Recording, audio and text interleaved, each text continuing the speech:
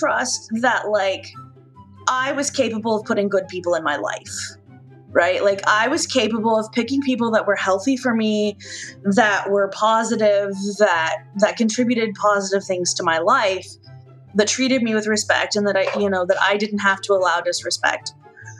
So yeah, learning to trust my decisions and my intuitions and myself in general was a big deal. And the more I've been able to do that, the more I've realized that, like, every fear that I have is tied up in lack of trust of myself. Welcome to Normalizing Non-Monogamy, the podcast where we interview incredible people from across the entire spectrum of non-monogamy to hear their fascinating stories.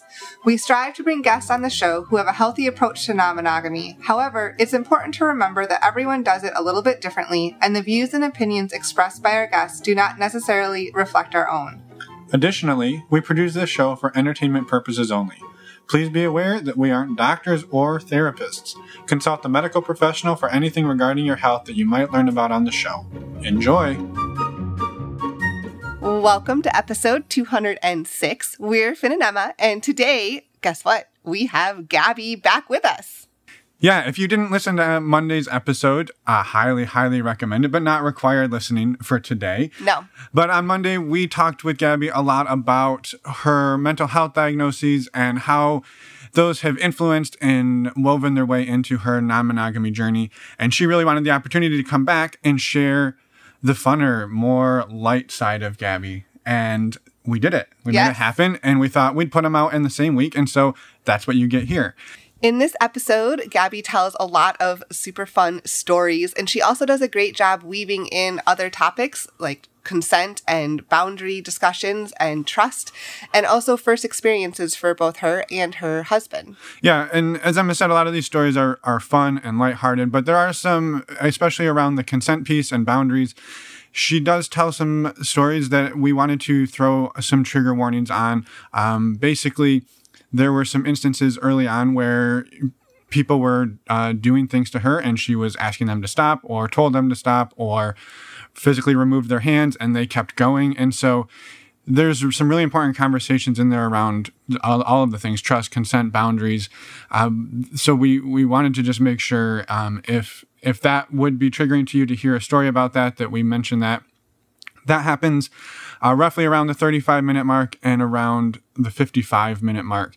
Additionally, in the last 3 minutes, she talks briefly about being suicidal and some ways that she has learned to cope with that and handle that and strategies around that. So we wanted to make sure to note that as well. And again, that's right at the end of the episode. Additionally, she talks a lot about her husband. In this episode, she mentioned him in the last episode, and he was upset that she didn't use his nickname. Right. So she uses it in this episode, but she also uses his real name, and we left that in. We cleared that with her, but we wanted to make note of that her using his name was okay, and we didn't violate any consent issues there. Right. I think that is all of the disclaimers about this episode. It is amazing. It is so fun. Thank you, Gabby, for coming on and sharing everything with us. We are very grateful. Yes. Before we jump into her interview, we do have a couple of quick announcements per usual. The first is a huge thank you to our Patreon community. As always, we're incredibly grateful for each and every one of you. If you're looking for community and looking for like-minded people to connect with, which is like community, right? Yeah, it's a good definition of community. You nailed it. We highly encourage you to check out our Patreon community. You can join for as little as $2 or $5 a month, and you have ongoing chats. We have monthly Q&A calls, lots of exciting stuff. All of the information, including upcoming calls for November, are all on our website, normalizingnonmonogamy.com. Click on the Patreon button. And if you're also looking for community and maybe that doesn't sound good to you, we're also doing a lot of meet and greets these days. We've done a handful of in-person ones throughout the fall, and we have one tonight in St. Petersburg, Florida. That is October 27th tonight. Yes. From 6:30 to 9 p.m. All of the information on how to sign up and what that will look like is on our website. Click on the community events tab and you'll see a link there for in-person events. Additionally, if you're not in St. Petersburg, we have virtual meet and greets. We do. We actually had one last night that was super fun. And well, we assume it was super fun. we're recording this on Tuesday. True. And so we're just going to go on a limb and say they've all been super fun. Right. So why would tonight be different? And no, last night. Last night be different. Last night was amazing. Thank you to everybody who showed up. And now we confused you all.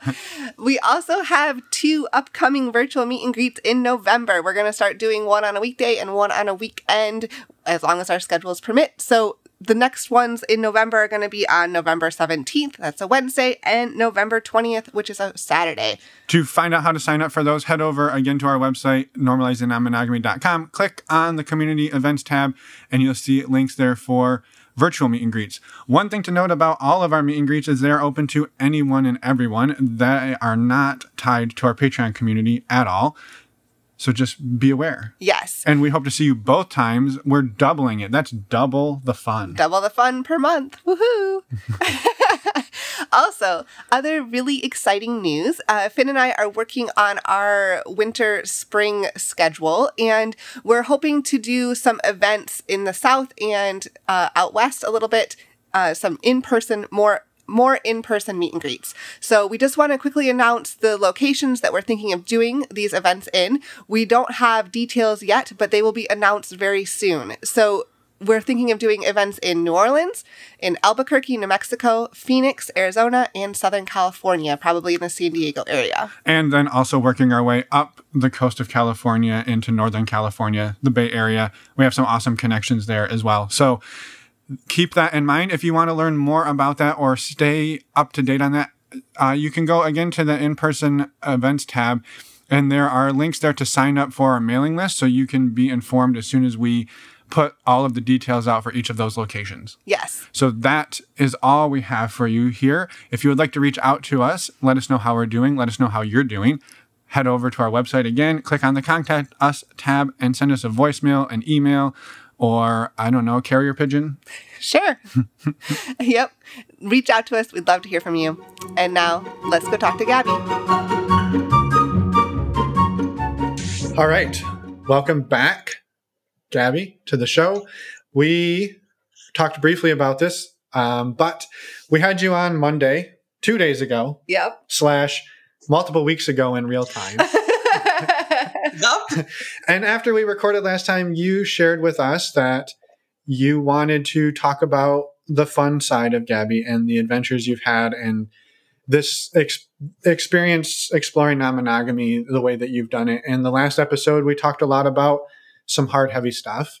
Yeah. And so our preference would be to just give you the floor to talk about whatever it is you want to talk about, share it however you want to share it. And we'll interrupt with questions. But to kick us off, do you mind reintroducing yourselves for anybody, yourself, not selves? You are just one of you. Do you mind introducing yourself for anybody who didn't catch Monday's episode? Sure. My name is Gabby. I identify as a relationship anarchist, aromantic, bisexual. I'm 37. I almost said 27. If only it were that easy.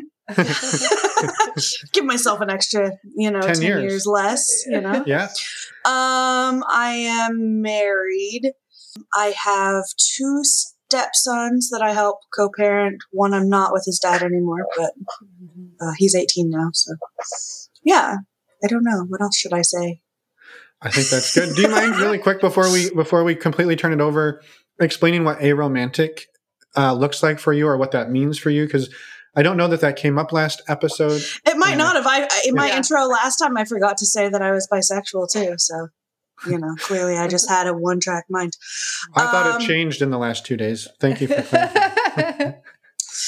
It's got to change someday, right? It has to change. One day you are, and one day you're not, right? Like you there's a day that you recognize it.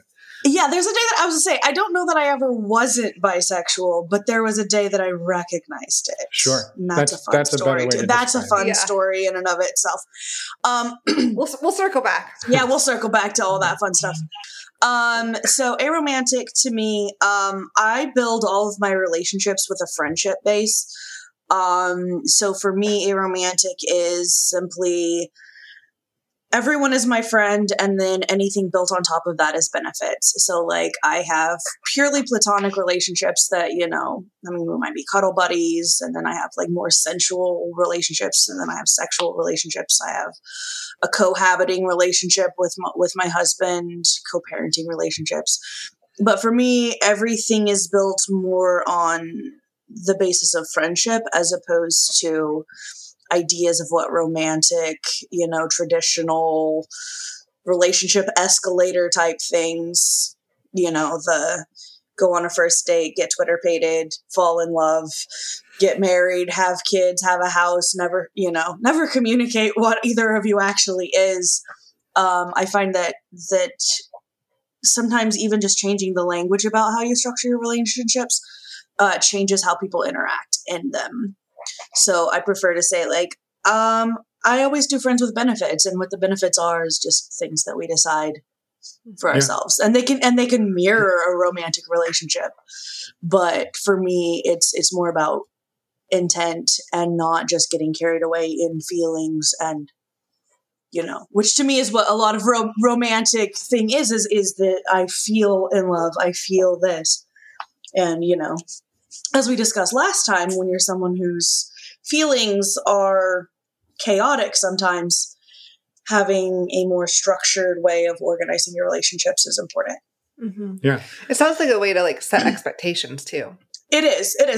Yeah, when I meet people and like we first, you know, go on a couple of dates, you know, you get that NRE, and I'm just like, hey, like this is my boundary. I'm here to hedonistically enjoy NRE.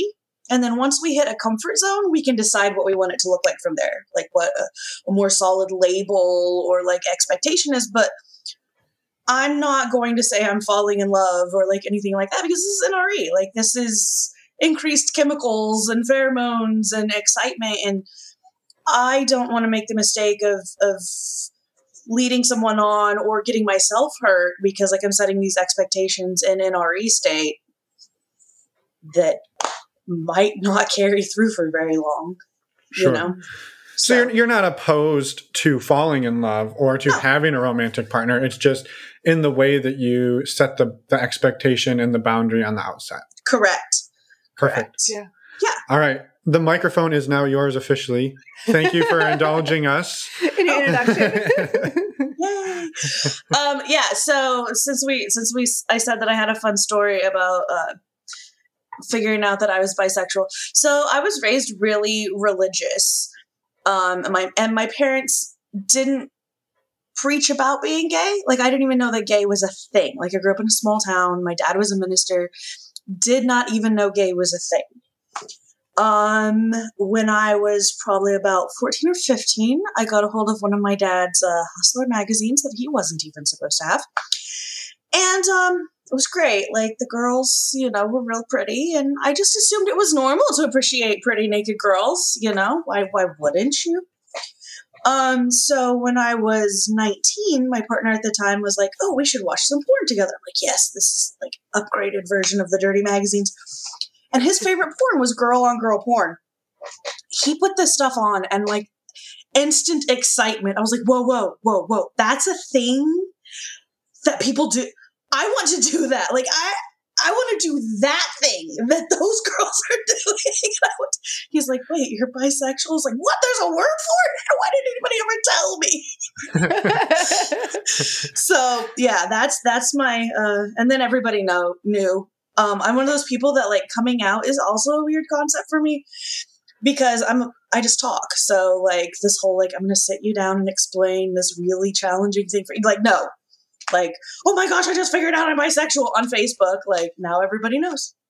I guess that solves that. Yeah. If you take it hard, then that's on you and you have time to process it without me being in your face. So it was that way. Same when I came out as non-monogamous. I'm like, oh my gosh, like I just figured out there are people that have multiple relationships at the same time. This is the coolest thing ever. I want to do this thing. Yeah, people just get used to it. I think it's who I am all the time. Yeah, I think it's such a free way to live where I would say you're not rude about it, but you're sort of disinhibited about it. Like you're going to be you in a respectful way, and people can either love you or not. And That's exactly it. And I think it's not that I'm like super in people's face, but I am unapologetic about it. Mhm. Yeah. And like this has come up because like I said, I have family that is extremely homophobic, and I have other siblings that are queer. And they have struggled with, family members not accepting them. And they're like, well, how do you navigate it? Because like, you're even more queer than the rest of us in a lot of ways. And I'm like, I don't ever ask for their permission to be me.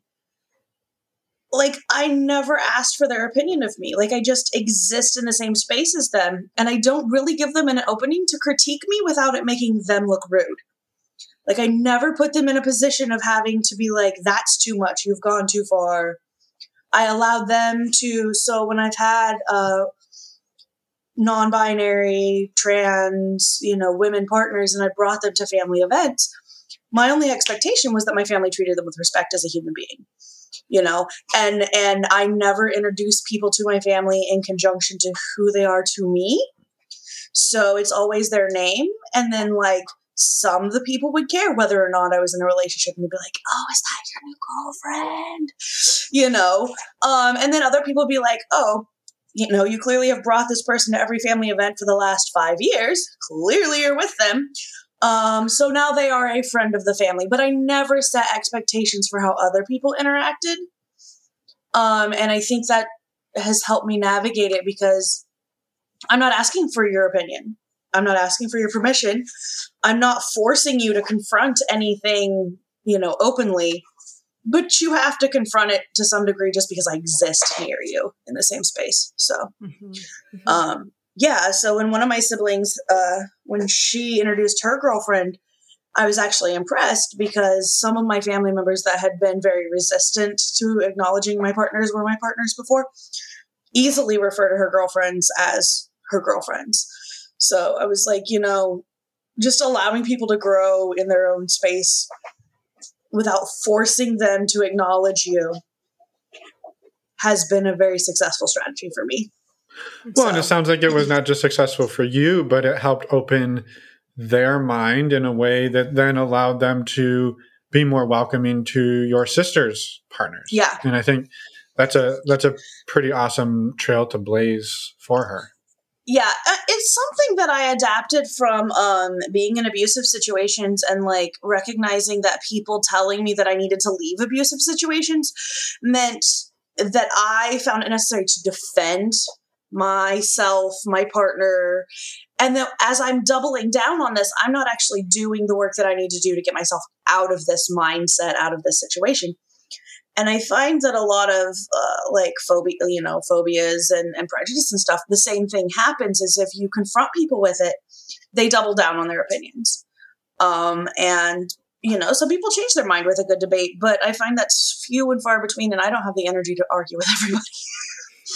So I just exist near them as myself unapologetically, and usually people learn something from it. So yeah, I love much it. else I can do.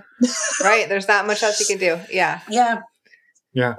So, along these lines, and maybe just to kind of, I don't know, not kick off, but like give people a little more context. Can you also explain maybe like your relationship dynamic as it stands today? Like you said, relationship anarchy, but like what does the current like orbit around Gabby look like? okay. And then maybe there's a leaping off point there to like, sure. So for starters, I use monikers for all of my relationships in real life. Like this isn't even just for the podcast. And speaking of which, my husband was real disappointed that I didn't use his and that I just referred to him as my husband the entire time last time. So I have to make sure to use his this time. So I have my husband. We've been together for 5 years, married for almost 5 years, married for almost 3. His moniker is my favorite fuck, because fuck is both a noun and a verb, and it's fun to say that. He's my favorite fuck. Yeah, it's great. That's amazing. Yes. Yeah. Everybody always gets a kick out of it. They're like, that's so perfect. I'm like, yeah, it is. It really is. Because if you ever met him, he is the orneriest sumbitch ever. So, and then I have various other friends with benefits. Let's see. There's Mr. Thrifty. More, I would say, quasi-romantic leaning relationship. Then there's my D&D buddy, which stands for Dinner and Dick, and it's about as simple as that name implies. Though I am going to his wedding next weekend, which is a week-long orgy before the wedding, because they're having a Viking-themed wedding. I don't even know what to do with that. I know. It's great. So many questions. Yeah, so they rented out a Viking lodge and are going to be partying and fucking for the entire week up to the wedding. Wow. Yeah. We did our wedding wrong. I know. I'm super excited. I'm actually cosplaying for the wedding, so. Cool. Yeah. That'd be amazing. Yes. And then let's see. I have my boo thing in Texas. That's a long distance relationship. And then Unicorn Girl, who is more of a newer, like exploring, relationship. So those are my current ones. With a few like, oh, we should go on a date sometime, or I've been on one date and, haven't talked to him in like 3 weeks because everybody's so busy. But those are the main ones. Those are the ones that, when I'm setting my calendar, I'm like, oh, I haven't seen them in like 2 weeks. I should probably make a date. Yeah. So. Yeah. And how do you balance all of them? Yeah. With care. I work 3 jobs also, so this is not an easy task. And manage the schedule for my stepson and my husband. So my favorite fuck. Sorry, he's really sad that I'm using husband right now. You'll get in the habit. I'll get in the habit. I'll break back out of it. It just got easy because like dealing with monogamous people, like saying my husband is something that they recognize as an easy title. But yeah, I used to be very adamant that I did not use standardized relationship titles. And then I got tired of explaining everything to everyone all the time. So now it's just, when I'm talking to non-monogamous people and I need to identify the various, people. You just asked me a question and I promptly forgot it. How do you balance everything? Balancing. Yes. So I am an adamant schedule keeper. I actually use an app that's really cool, and it's a shared app. And what I will do is go in, so you can have multiple calendars. And so like all the people I go on regular dates with have access to one of the particular calendars, and I call it Gabby's sexy schedule. And then when I have free time that I can schedule dates, I'll put it in there and then like message them and be like, hey, I have a couple of free dates. If any of them match up with yours, then, claim it. So, and that way it's easier than just, bouncing back and forth or like coming up to a day that I could have had plans, but I was waiting on one particular person to get back with me. And now most of them are just in the habit where like at the beginning of the week, they'll go scroll and see if I have any free time and then message and be like, I have Wednesday free. You have Wednesday free. We should hang out. So yeah. But yeah. What's the name of the app? Just so it's called Family Wall. It's an amazing app. I use it because I have like several different schedules. I have a schedule for me and my favorite fuck. And I have one, it's called Community Events. And it's like karaoke, going to the gay bar, like that sort of things, like just organizing groups of people. And then I have one that's with my stepson's mother so that I can help coordinate school and scouts and stuff with her. And then Gabby's sexy date. So, and it's real nice. It has like lists, like checklists and stuff. So it's great for like potlucks. It has shopping lists. And you can like assign them to different people, like assign different things on the checklist to different people to be responsible for. So, yeah, it's a really handy app for organizing people. Yeah. Very cool. Well, thank you. We'll have to look into that. Yeah. There's a little bit of everything. So where does that take us? You said you sat in traffic all day. And I did. All night. We said let's make it dramatic. Let's make it as dramatic as possible. Yeah. It's been all week in traffic. It felt like it. We had Oktoberfest in downtown Cincinnati. That's part of the problem right now, is that all the bridges across the river are congested because 2 of them are blocked off because of them still cleaning up from Oktoberfest. I have a very interesting Oktoberfest story from Cincinnati. Maybe it will get inserted at the end of this podcast. We'll see. We'll see. I went maybe six or so years ago. Anyway, you told us before we started recording, sorry, this is all over the place, that you had sat in traffic and you knew exactly what you wanted to say. Yeah, and then I said, it probably is all gone now because I didn't write any of it down. Well, I think it's not that we don't want to ask questions. We wanted to make sure that you get to share exactly what you want to share tonight because it's your story and we want to get it out there. Yeah.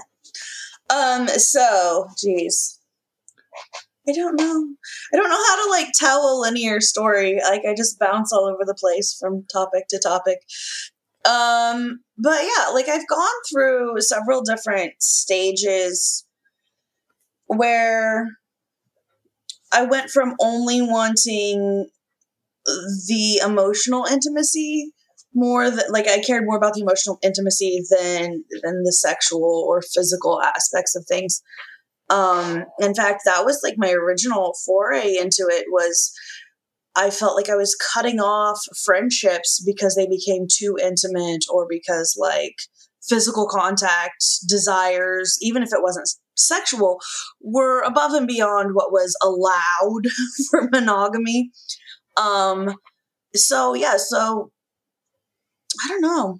And now it's kind of flipped. Now I'm just like, I'm here to party and have sex and let's be friends while we're at it. And what do you think drove that change? Healing from trauma, probably a lot. My husband has helped me a lot with that. So, like the swinging aspects helped me because I was in an environment in which I could explore and felt safe and like build trust in myself. Because when you've had boundaries violated by people, it's really hard to even try to like put them up because you're like, oh, like they're just not going to pay attention anyways. So having people who do and then getting to have like really awesome experiences is fun. Our first, I have to tell you this. So our first swinging experience, the very first episode that you guys did, the couple was talking about how like they drove and like met someone halfway at a Airbnb, and then like she was really unsure, and then like she's talking about like after she gets done and like she goes in the bathroom to clean up, and like she's like, oh my god, that was the best fun I ever had. And I was like, man, I wish I could have that, but like I don't know that I will. Like I'll be happy if I don't have any like trauma related like hiccups. That's exactly what happened though. Like we got done and I was like, oh god, that was way fun.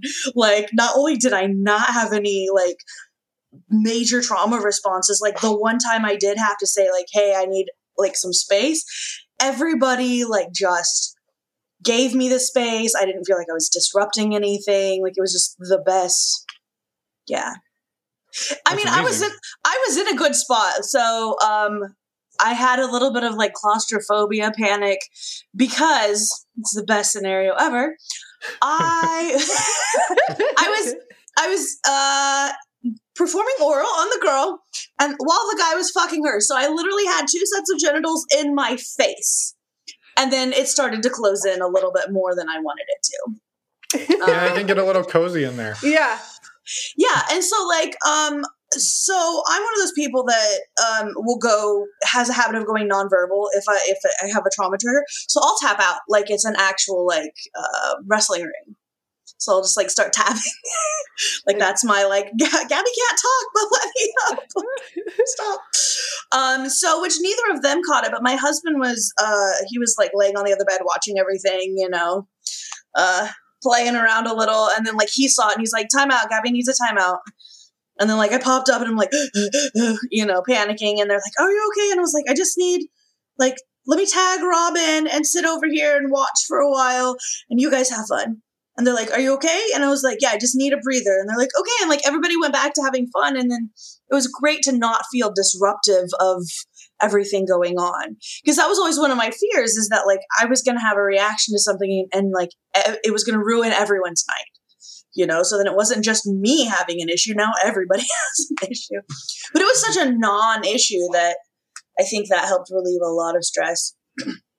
Yeah, So well, when it goes smoothly like that, it helps like solidify, like, okay, I can do this. Yeah, like I can say, yeah. And I've surrounded myself at this point with people who are extremely respectful, who, I know what to look for now.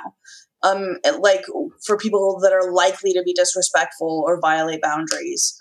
So part of it has been just me learning how to sort partners or potential partners.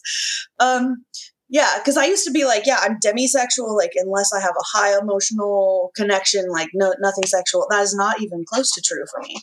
It was a trauma response because I had to trust people, before I could let down my guard enough to be physical. But now I go to, orgy weddings, and it'll actually be okay. So this coming weekend, I have a group of friends that are going up to the club in Columbus, Princeton. Mm-hmm. And so we're planning on having an orgy there. So that'll be my first like real orgy, like not just like swinging or like small, like 3 or 4 people. Yeah, because there's usually like 4 couples and then a couple of single women, and yeah. That's exciting. and so then yeah, I'm super stoked. I'm super stoked. Yeah, so I'm curious then, like the evolution, the progression from having your husband there, your favorite fuck there, yes, to help recognize the tap out, to going to a Viking orgy wedding. Is this like, do you feel safer doing that because these are trusted entities and that maybe there is somebody there that can recognize that? Because if you go nonverbal and you're in a group of people that don't know that or don't recognize that, like that can be a scary place to be. Yeah. So much like someone in the BDSM community would communicate what a safe word is, it's something that I'm like, hey, like, I might have an issue and not be able to verbalize it. So like if I start tapping out, like, and it's a pretty dramatic, like, emphatic, like most people are going to stop and back up and be like, whoa, like, is everything okay to begin with? But yeah, I just use it as part of communication before I engage with people. Same as I would, like, I expect you to wear a condom, like, it's just part of the process. But being comfortable enough in myself that I can handle communicating these things, enforcing them, right? So like if I'm doing this and you're not paying attention, you're not like just being able to, at this point, feel like I am justified in getting a little more physically forceful, pushing you off of me, something like that. And yeah, there will be people there that know me in this context. Because both my D&D buddy and my boothing from Texas will be there. So, yeah. Well, I think it's important, like what you said, is that you now incorporate, and I, like, no fault of your own, right? That the first time you did this, maybe you didn't have that conversation with these people. Like, hey, this is a thing that happens, and this is how I react, and this is my safe, my safe word is a physical thing. Yeah, you probably didn't even know to discuss that before that, but it sounds like now that's part of your pre-activity speech, which it is, and it came about after a particularly traumatic, I guess, learning experience. So we met a couple on SZC, Swingers Zone Central. Seemed like a nice couple. We've been group chatting with them for a while. Agreed to meet up with them for drinks. And made it very clear, like, we don't play on the first. And this was like early on when we were starting the swinging thing. And they're like, yeah, that's fine. We don't either. So we met up for drinks. My favorite fuck was gonna drive home. So he hadn't been drinking, and then they're like, hey, like, you guys are really cool, you should come over to our place so he can drink. We have a guest bedroom you guys can stay in, and like reiterated again at that point that like we don't play on a first meet. I have to take some time to get comfortable with people. So things escalated. The gentleman got very intoxicated. I was laying down on the couch, because I just get really tired sometimes, and was just laying there like chit-chatting, and he comes and lays down next to me, which was fine. But then he started groping, and like I like kept taking his hand and removing it, and he just kept doing it. And so then I freaked out, and I couldn't say anything, and like my husband's making out with, the woman and not paying attention, and like finally I was able to like roll off the couch and then like run to the kitchen in a panic. So like looking back at that and like realizing what I could have done to help set up the entire situation better was something that I really looked into. And yeah, and that was kind of a turning point for me also, because my favorite fuck was like, I have your back, whatever you want to do. Like we can either like sober up and go home and we never have to talk to these people again. Like you never even have to look at this guy again. Or we can stay the night and you can try to, discuss it with them in the morning, because it doesn't matter how drunk he is. Like if someone is removing your hands from them, you should not be putting them back there. Mm-hmm. Like you probably shouldn't have put them there without asking in the first place. So he's like, I have your back. Whatever you need to do for you, I have your back. And like being able to genuinely make that decision for myself as to whether I wanted to walk away from a situation or confront it was helpful. I ended up staying and talking to them, and the other gentleman got mad and his wife got mad at me. Yeah. But it didn't end so well. It didn't end so well, but it taught me a lot, you know, and just having experiences like that. And I think for me, being able to interact in this way has grown. Okay. As I have grown to trust myself and my instincts and my ability to read people and interact with people, then a lot of the fears and anxieties around this sort of thing disappears, because I trust myself, right? Like if someone gets too rough or whatever, like I am capable of defending myself. I'm not a victim. I'm not a child. I'm not a teenager. I'm not, in a situation where someone else has total control of me, like in the past. So, I'm a much different person. And that translates to now I am a proper slut. It was crazy. Okay, so it was crazy. So like ever since I met my husband, I'm like, yeah, I am secretly a slut on the inside, like totally. And he's like, I don't see it. Like, I don't see it. You're way too, like, I have to get attached to people, like, before. And I was like, it's a trust thing. Like, you don't understand. Like, this is a trauma thing. And he's like, yeah, I think that you just have an idea of yourself that isn't accurate. So, I don't know what happened over COVID. Like, I built up my self-confidence a lot. I think part of it was, like, I started my own business and I was successful and I just was feeling myself. And I came out of COVID and I went on 3 first dates. And did something very unprecedented. The first one, I fucked them. Like, okay, well, that was fun. Like, that was new. 2 days later, went on another date and fucked them on a first date. Cool. And then it happened again in like 4 more days. And I was like, yep, I am officially a slut. I did it. Yeah. And then my favorite fuck's like, oh, wait, yeah. I'm sorry I ever doubted you. You really are a slut. I'm proud of you. and like, first of all, that's amazing. I think when you said trust, it sounds like the biggest person you had to figure out how to trust was you, not necessarily Absolutely. the other people. Absolutely. And I think this is a thing that a lot of people don't realize affects a lot of non-monogamy. I mean, it affects most of your life, but non-monogamy in particular is that you have to trust yourself. For one, you have to trust yourself that you're capable of handling anything that happens to you, right? Like, even if I am the most cautious person ever, I could still get assaulted again, right? Like, it doesn't matter. It doesn't matter.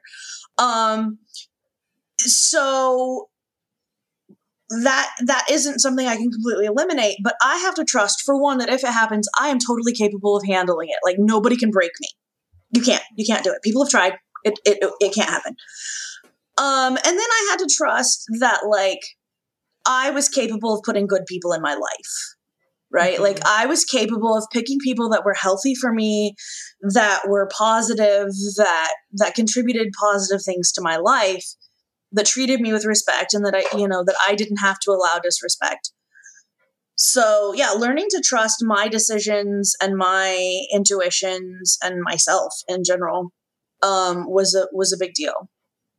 And the more I've been able to do that, the more I've realized that, like, every fear that I have is tied up in lack of trust of myself. So my favorite fuck had a couple of people in his life at one point that I wasn't necessarily a fan of. I found them to be not very honest, and found them to have betrayed trust of several people. And I just didn't trust them. And like, one of them had cheated on her partner with her best friend's boyfriend and 2 other people. And then when I was like, well, why don't you just try to have an open relationship? She's like, oh, he won't. And I want to marry him, but I have to be myself. So this is what I'm going to continue doing. And then And then like, he's still friends with her because, he's known her for a very long time. And I was like, yeah, well, like, I don't want to interact with her anymore. And then he's like, well, do I need to stop being friends with her? And I was like, why? I trust you. And even more importantly, I trust me. Like, if you make a decision, like, for one, she can't do anything. You would have to make a decision to do something to betray my trust, right? Like, you would have to do that. She can't force you to do that. For one. And I trust you. For 2, even when I trust myself. Like, if you do betray me, I'll learn something from it and I'll move on. Like, it's going to suck a lot if you ever do it. But I am not easily destructible. So, and realizing that most of the things you struggle with is a lack of faith in yourself has helped me a lot. That's huge. Yeah, no, it's really powerful. And I for people who are trying to figure out how to trust themselves, like, do you have any, like, is it just that's a big question, but do you have any tips of, like, how to go about that, like, learning that skill? Or how did it come about for you? Like, I assume this was an overnight thing, like when you became bisexual. It was not like being bisexual. It has happened in stages.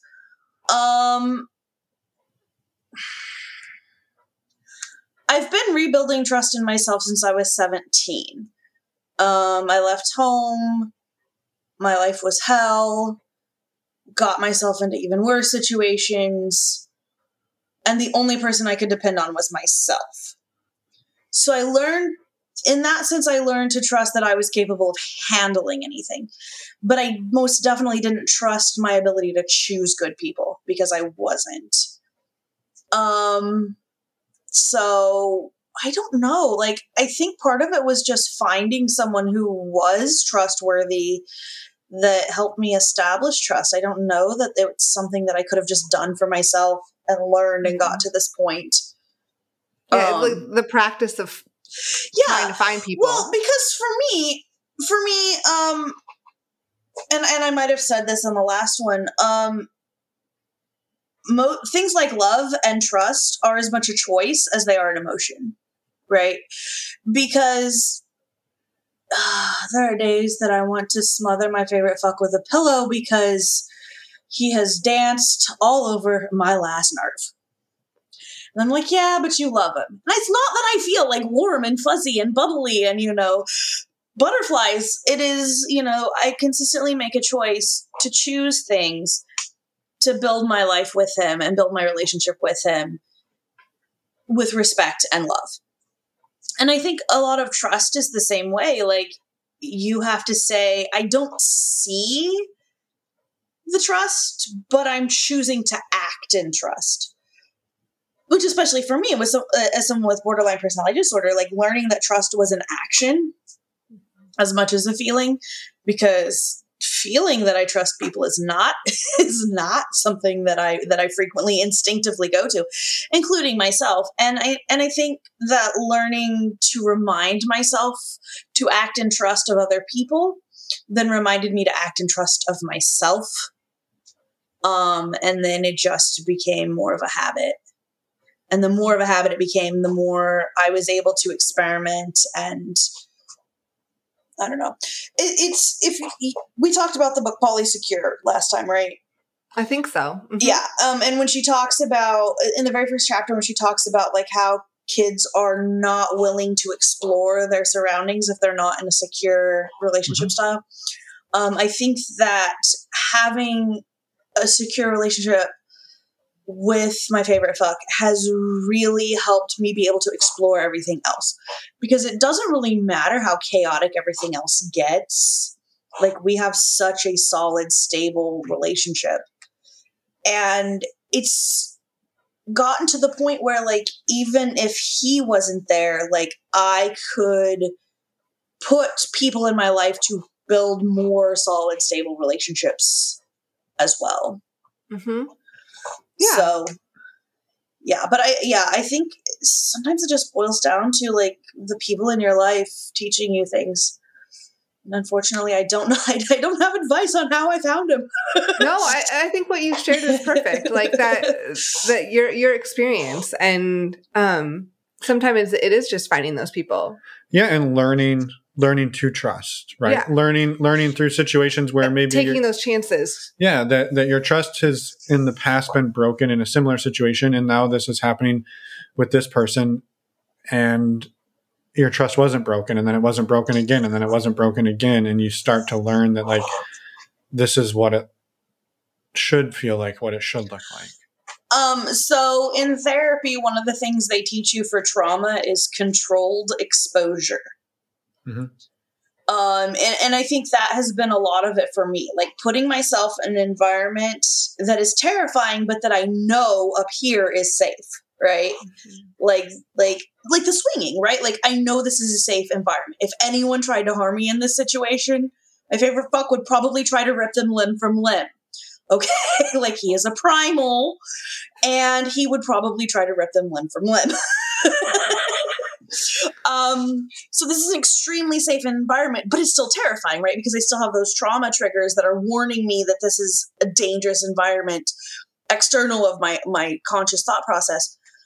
So that was part of what the swinging was for us, was just, it's a known safe environment, you know, so that I can navigate better, enforcing my boundaries. People are far less likely to break them with him present, you know, even if they wanted to.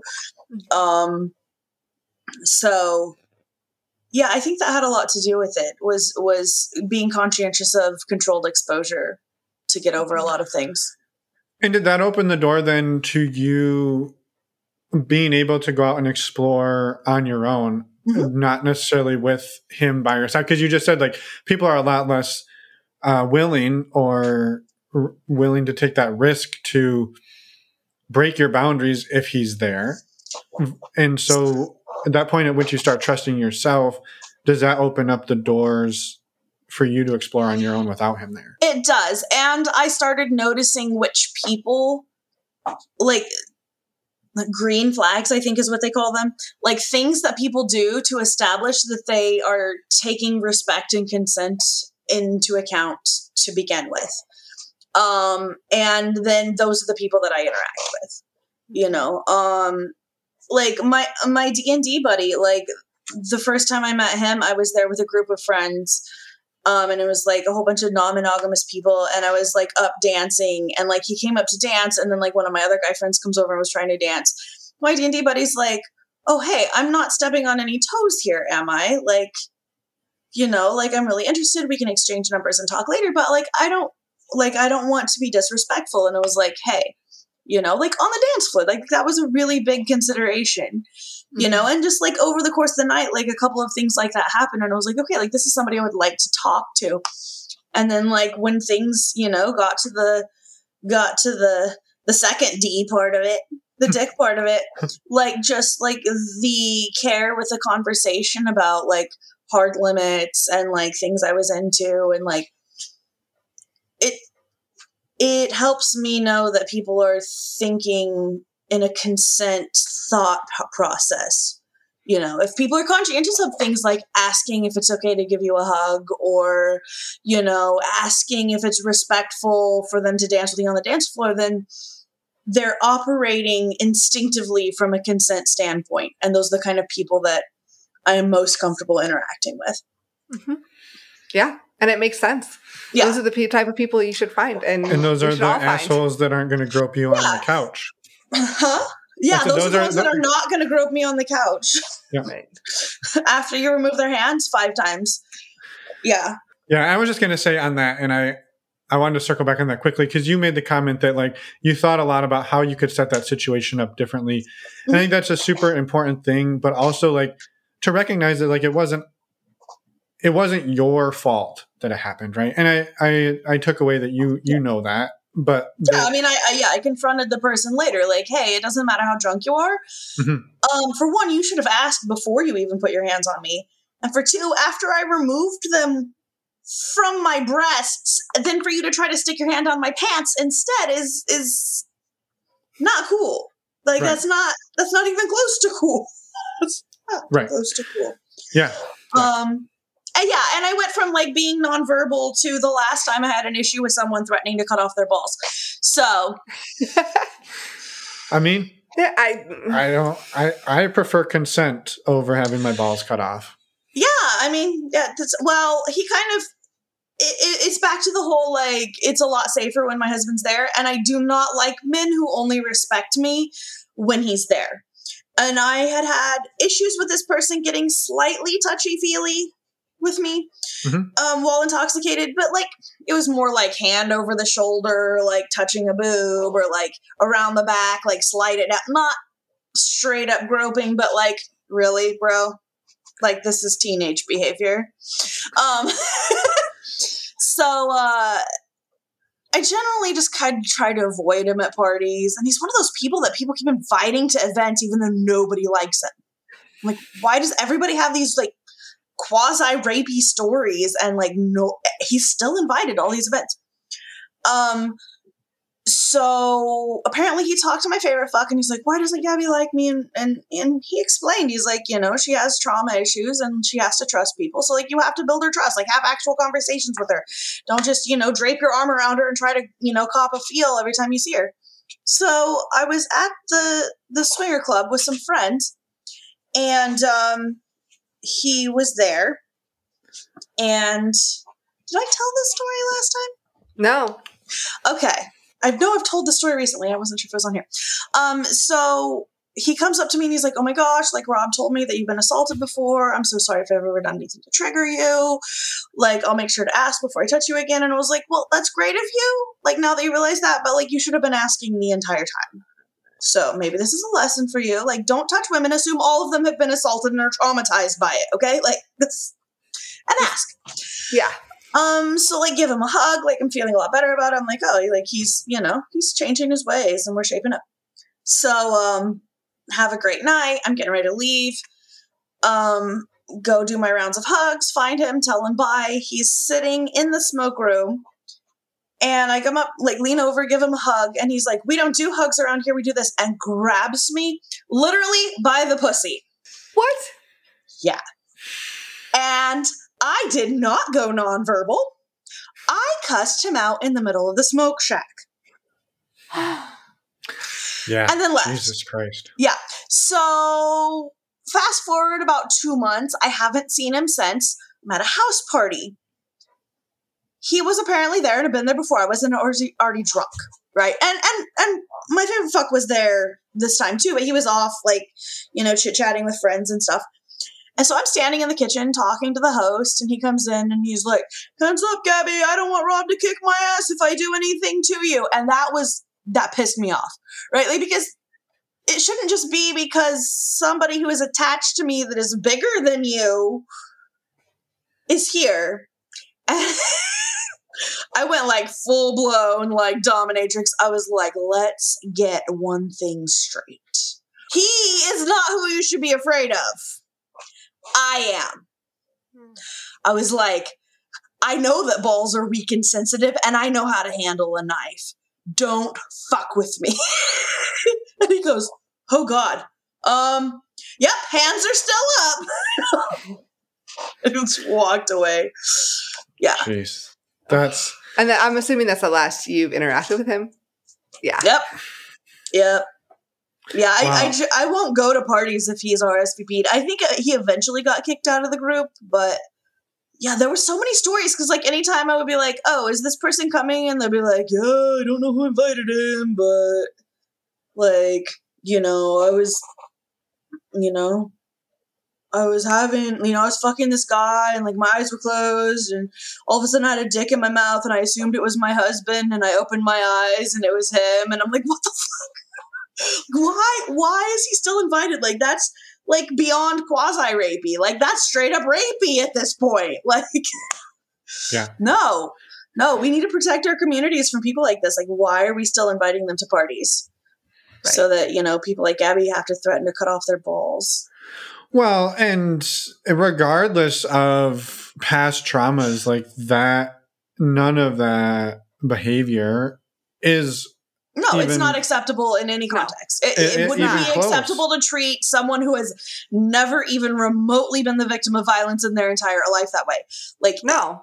Consent is extremely important to me. Like, there are women that have been to my Halloween parties that I do not invite back because they think that it's okay for women to get handsy.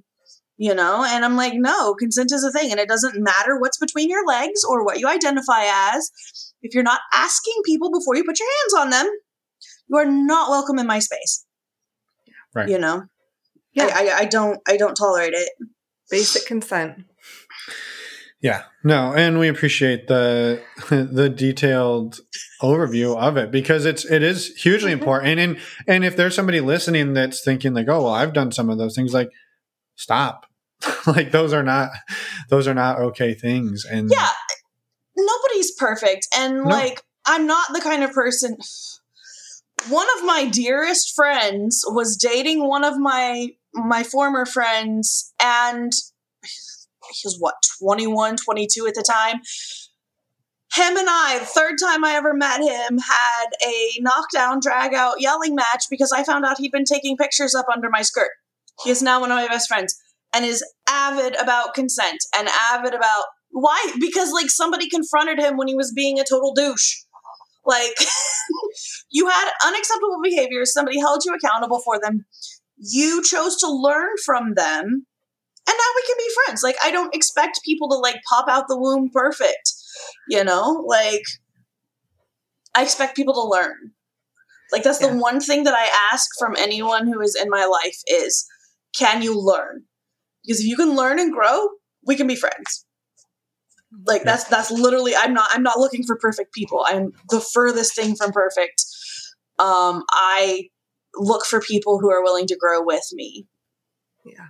And that's all I ask. Yeah. I love that. We're all a byproduct of our experience in life and who we are. Like, we are who we are, but we're also influenced by how we are raised and what our experiences are. And we're not perfect and things happen. Yeah, the access to what information you have. And like a lot of men are taught like this whole like pursue. Like the girls are playing coy, like pursue. And that may be all they know. Yeah, like so even my favorite fuck, one of our first kiss, like I had told him no and he decided that I was playing coy and did it anyways. And I chewed his ass. And he's learned a lot over 5 years about consent, but breaking out, like being called out on a behavior that you didn't even realize was unacceptable, right? Like he's like, well, no, like I've done that before. Nobody's ever said that it was a bad thing. And I was like, whether they thought it was or wasn't, Like, if they're playing coy and telling you no, and then you're violating that, for one, like, how do you trust that they're saying what they actually want, right? Like, that breaks down trust to begin with. Like, I have to communicate what I want to you. And if I'm playing coy or playing games, like, is that really someone you want to be with? Like, if they can't speak up for themselves and say, you know, what they want honestly and expect you to play, like, head games of guessing when no means no and when it doesn't, you're setting everyone up for failure. Mm-hmm. So. Yeah. Well, thank you for sharing all of that. No, it's hugely important. So thank you. And I think, not to like gloss over some of the harder conversations, but we're here for fun today. We're glossing over as much of the harder. I know. I don't know how to do small talk. I'm sorry. My stories get real intense really quickly. It's all good. We're not good at small talk either. You are talking to somebody who hates small talk beyond belief. So totally cool with it. But I know today you wanted to be the funnest Gabby you could be, and that doesn't mean these other things. Today. I know they're super cute. So I had a question. Yes. Apart from the upcoming pending Viking orgy wedding, yes, what is maybe your top 1 or 2 best experiences you've ever had, whether it be swinging or dating, whatever comes to mind when I say best experience ever and non-monogamy? Probably one of the best experiences ever was coming out of COVID and then literally meeting someone, asking them on a date 2 days later. This is my boo thing in Texas. So met her at an event because she's there with some of the friends. And she was headed back to Texas in 3 days. And like, we really hit it off. Like, you could not pry our lips apart, like, the entirety of the time at the bar. Like, nobody else existed. And then I asked her on a date, which is big for me because I have up to this point done the stereotypical, like, I don't know what to do with women. I'm a bisexual. What do I do with women? And then now I'm like, no. I've developed a lot of communication skills. I'm going to be a lady killer. Right? Like, I can pull in guys like nobody's business. I'm pretty sure I could do it with the girls too if I just put in a little bit of effort. Like, this is easy market, right? There's not many of us that are lady killers. So I asked her on a date, and she's like, "Oh, that's the first time a girl's ever asked me on a date. Let's go." So then it was great because, like, I felt really, like, I realized at that point that I was clearly feeling more confident in myself, right? And then, like, we went out and then, like, ended up having sex on the first date. And I'm not sure how much of it was that there seemed to be a sense of urgency because she literally kicked me out so she could pack to go get on her plane. Like, literally said, "Gabby, you have to leave now. It's 4:00 in the morning. My flight leaves at 6. Like, you have to get out so I can go." And like, just feeling so confident and sure of myself and able to navigate it, like, made that such a good experience. Like, not second guessing myself. I mean, and she's a blast anyways. Like, she's so much fun. But yeah, that was probably one of my best experiences to date. Like, just being able to have spontaneous, go with the flow, sexual interactions. Mm-hmm. Probably one of my favorite, and probably the first time that my husband and I had a actual swinging experience. Yeah, so there was some friends of ours that we had met at a couple of parties, and then we got a hotel room, and the guy he got stuck working late.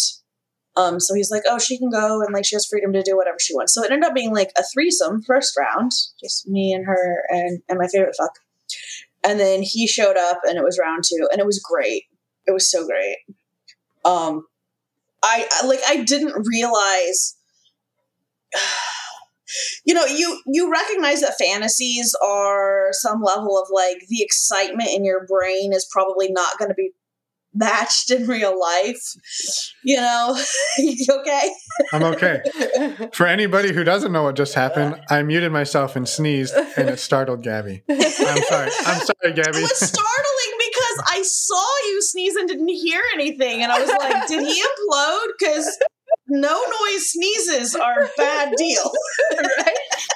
No, it was loud. Okay. I can confirm this. No imploding. We're good. Yeah, so like just realizing that it was actually every bit as sexy as I had made it out to be in my head, like probably the sexiest thing ever happened was, so I had clearly eaten her out several times, had to tap out because too many genitals in the face. And, so then like we had a condom issue in that we allowed the girl at the sex store to recommend condoms, and the ones she recommended were too small for both of the gentlemen involved. So it ended up being a soft swap situation. And so at one point, like, we're on the floor in front of the mirror, and then they're on the bed. So like we can both see each other couples because like the mirror's right at the end of the bed. It was great.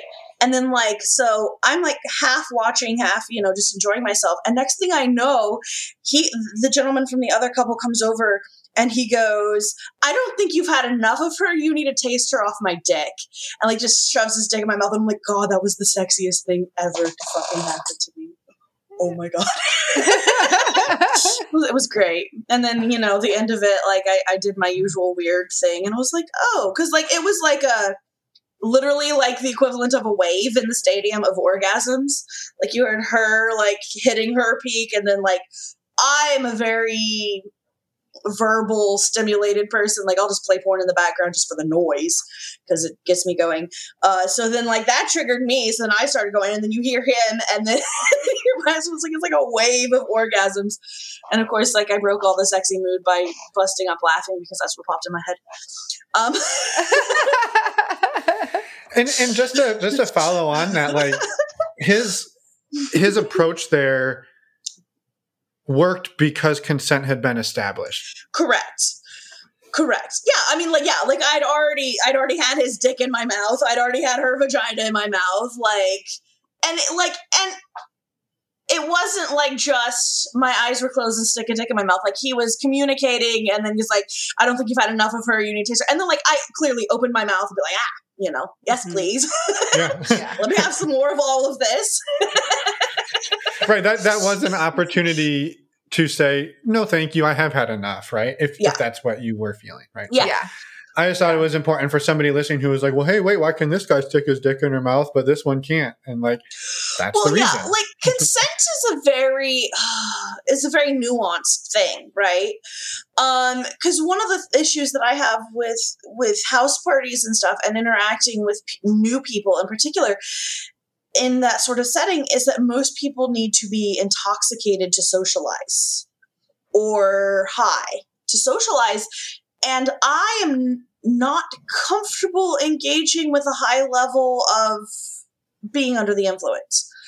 And so usually I'll be like, man, like I was really attracted to you. And if we'd had a conversation about boundaries and consent, like maybe before you got drunk, this might have been fine, but we didn't. And yes, I know that your significant other is staying sober so that you don't have any of your boundaries violated, but I wouldn't want just like my husband's not going to know every little thing that triggers me, right? Like there's so much nuance and context, physical limitations, exhaustion level. Like there's so many different factors that he is incapable of taking into consideration. Not to mention, like, he just loves to watch, so he'd probably be like, yeah, have fun, Gabby, I'll have fun, we'll have fun. So, yeah, the consent with intoxication is a big issue in lifestyle parties for me. I think it's a big issue for a lot of people, for most and people. I think it limits my like spontaneous.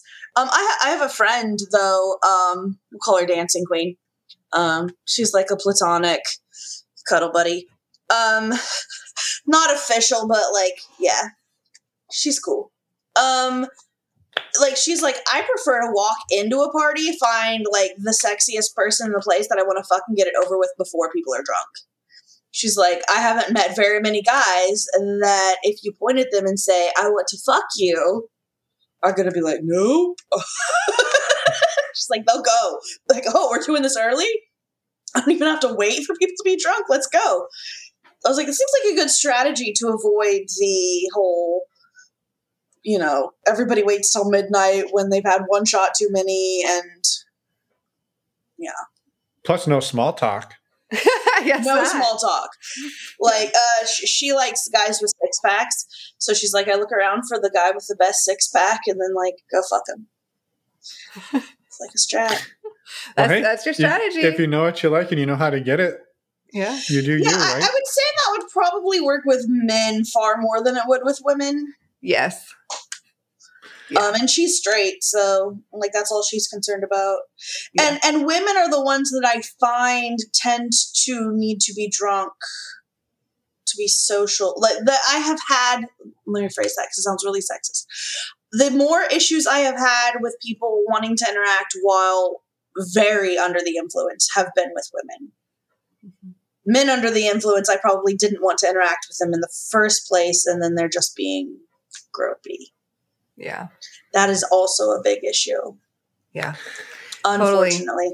Yeah, we've come up against that ourselves. Yeah. So I was curious, not to again change the subject, but we keep circling back to consent and we circle at it and then it's fine. I will have circular conversations all the time. Perfect. Yeah. Well, I mean, consent is such a big issue. It's such a big concern and something that's really good to talk about. So I'm glad we keep coming back to it. But I was curious, moving forward, like what are some adventures that you're excited to have? Besides the Viking sex, wedding, orgy, skydiving event. Good caveat. We're not skydiving, but there might be psychedelics involved. Well, so you might. Who knows? Who knows? Oh God, I hope we're not skydiving.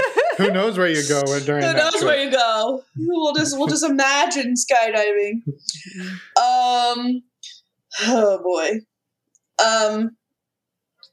I don't know. Like, I'm excited to go back to house parties again now that I have more confidence and now that I feel way more comfortable approaching women. Like, 2 weeks ago, I had more dates with women on my calendar than men, and I was like, oh, my lady killer instincts are coming out. I'm doing it. Yeah, I've just gotten real smooth with the ladies. That's awesome. I know. I have to tell you. So, one of my guy friends is like, "Yeah, so have you met my new girlfriend? Like, she really likes girls. I think you'll like her. You should try to get a date." So I literally just like pick up my phone because I'm already friends with her on Facebook because I'd seen her like in groups a couple of times, but I'd never really interacted with her.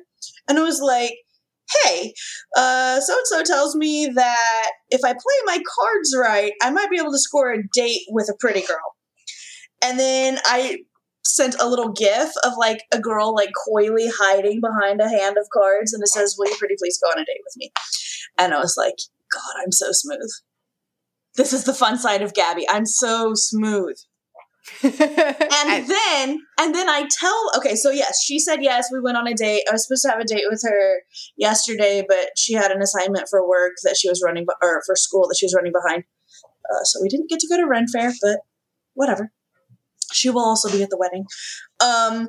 So I use that story because I'm talking to one of my other friends that I know is bisexual, and like I'm telling that story because I'm like, so how smooth are you? Like, this is how smooth I am. And she's like, dang, Gabby, you need to teach me your ways. And I'm like, only if you go on a date with me. And she's like, dang, you are smooth. I was like, yes, I win. The most smooth. Taking notes over here. I know, right?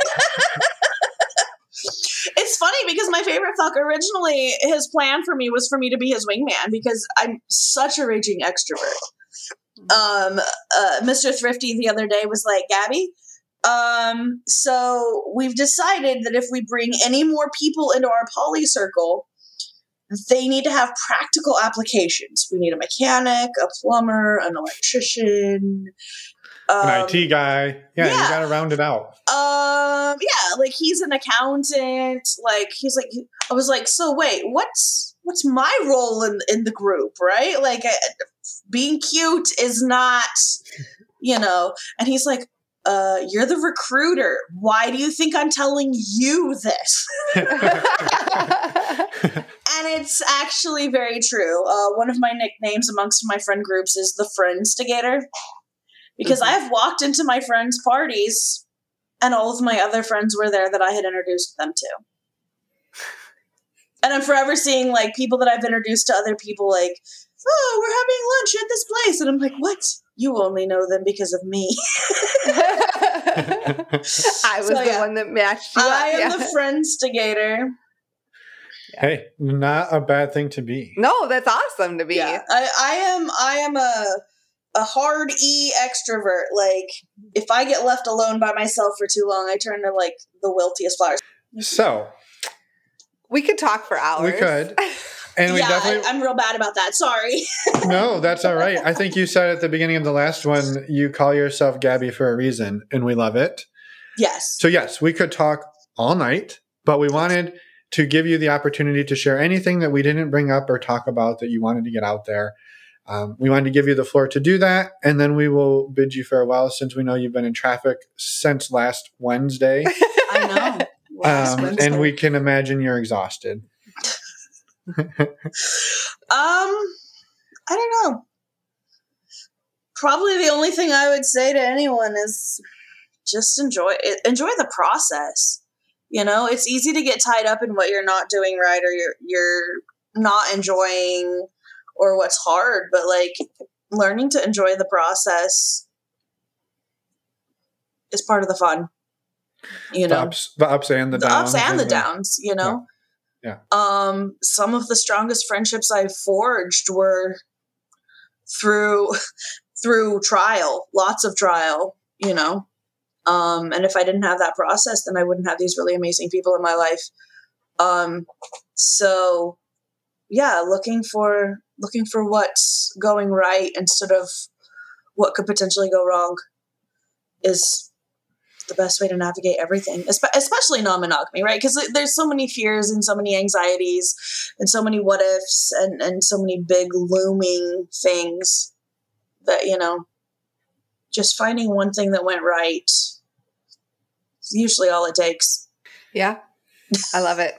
I love that mentality too of like searching or focusing on what could go right versus what could go wrong. I think that's a really, I don't know, it's a positive way to look at it, right? It's a good habit to get in. So, I've had depression and probably gonna have to give trigger warnings on both of these episodes because I've talked so much about mental health and trauma and shit. But I struggled being suicidal as a teenager in particular and through my early 20s. It never really goes away, but it's not as bad now because I found, coping skills. And one of those was every night before I lay down and go to sleep, like the last thing I think about before I go to sleep is, you wanted to end it so many times. What happened today that was worth sticking around for today? And even on the worst days of my life, there's always one reason that I'm glad I stuck around for today. And then there are days that I'm like, there wasn't anything about today that wasn't worth sticking around for. Like, this is the best day of my life to date, But I think that just being in the habit of doing that, even when everything's going perfect, then because it's such a habit for me. When I go to bed, I've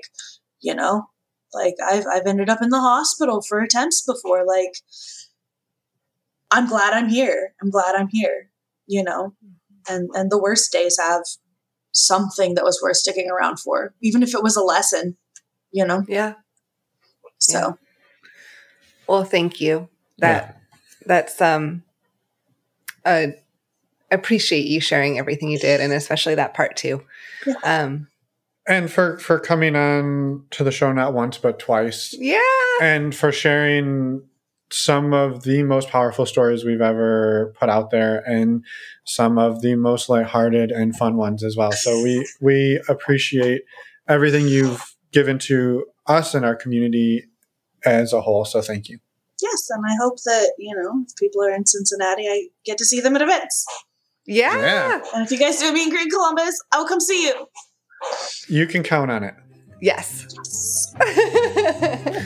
Well, enjoy the rest of your night. Thank you again, and we'll be in touch. Okay. And we're back.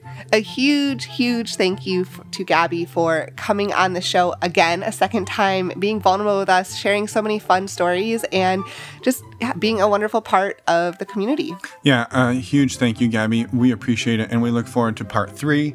Right. Which we know is going to happen. We want to hear about that Viking orgy wedding. So, yes. So we will have to bring you back for that. That's a special episode, I think. Oh, yeah. I think so. Yeah. We'll see. All right. We wanted to quickly remind everybody that if you want to stay informed, up to date about all of the events we have going on, head over to our website, sign up for our mailing list. You will get very few emails. Right. We don't spam you. No, they're important emails with just the information about our upcoming events. Yes. So do that. You will not be disappointed. And don't disappoint us by not doing it. Right. Go do it. Additionally, if you don't want to disappoint us, we highly Good segue. I know. Highly recommend you get tested for STIs, especially if you're out meeting other people in the real world. The way that Emma and I do this is we use a service called stdcheck.com. They are an affiliate partner of the show, and we have used them for years. We absolutely love it. It's fast, it's easy, it's discreet, and it's affordable. Mm-hmm. You save $10 if you use the links on our show. It supports us, and with that discount, it costs about $130 to get a 10-panel test, which is a deal and a half. That's $13 per test. Right? Yeah. I think if we break it down, I think very so. simple math. Didn't even need my calculator. I love it. So if you want to be smart like me, go and get tested. Like us. I know you did that math, but come on. If you want to be smart like us, thank you. Go and get tested for STIs. And we greatly appreciate you supporting the show and supporting the community by knowing your status and talking about it. Yep.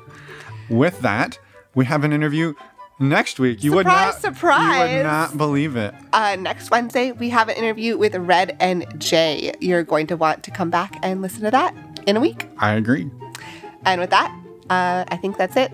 Yes. Bye, everyone. Thanks for listening.